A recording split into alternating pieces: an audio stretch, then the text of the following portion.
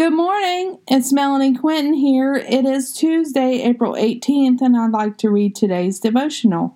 Our salvation is closer today than when we first believed. Romans 13:11. And do this, understanding the present time. The hour has already came for you to wake up from your slumber, because our salvation is nearer now than when we first believed. Jesus has woken us up today to do His will. Do not sleepwalk through your day. Instead, embrace the time He has given you, for we are not promised tomorrow, let alone the next breath. We are seeing the times at hand that shows it is getting closer to Jesus' return. Do not miss this opportunity of today to lead someone to the Lord. Time is like that in an hourglass. It is running out. The Lord Jesus is preparing us for what is to come. Only the strong will survive.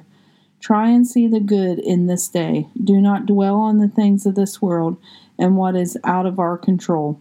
We all have 24 hours in a day. We all have 1,440 minutes in the day. We all have 86,400 seconds in a day.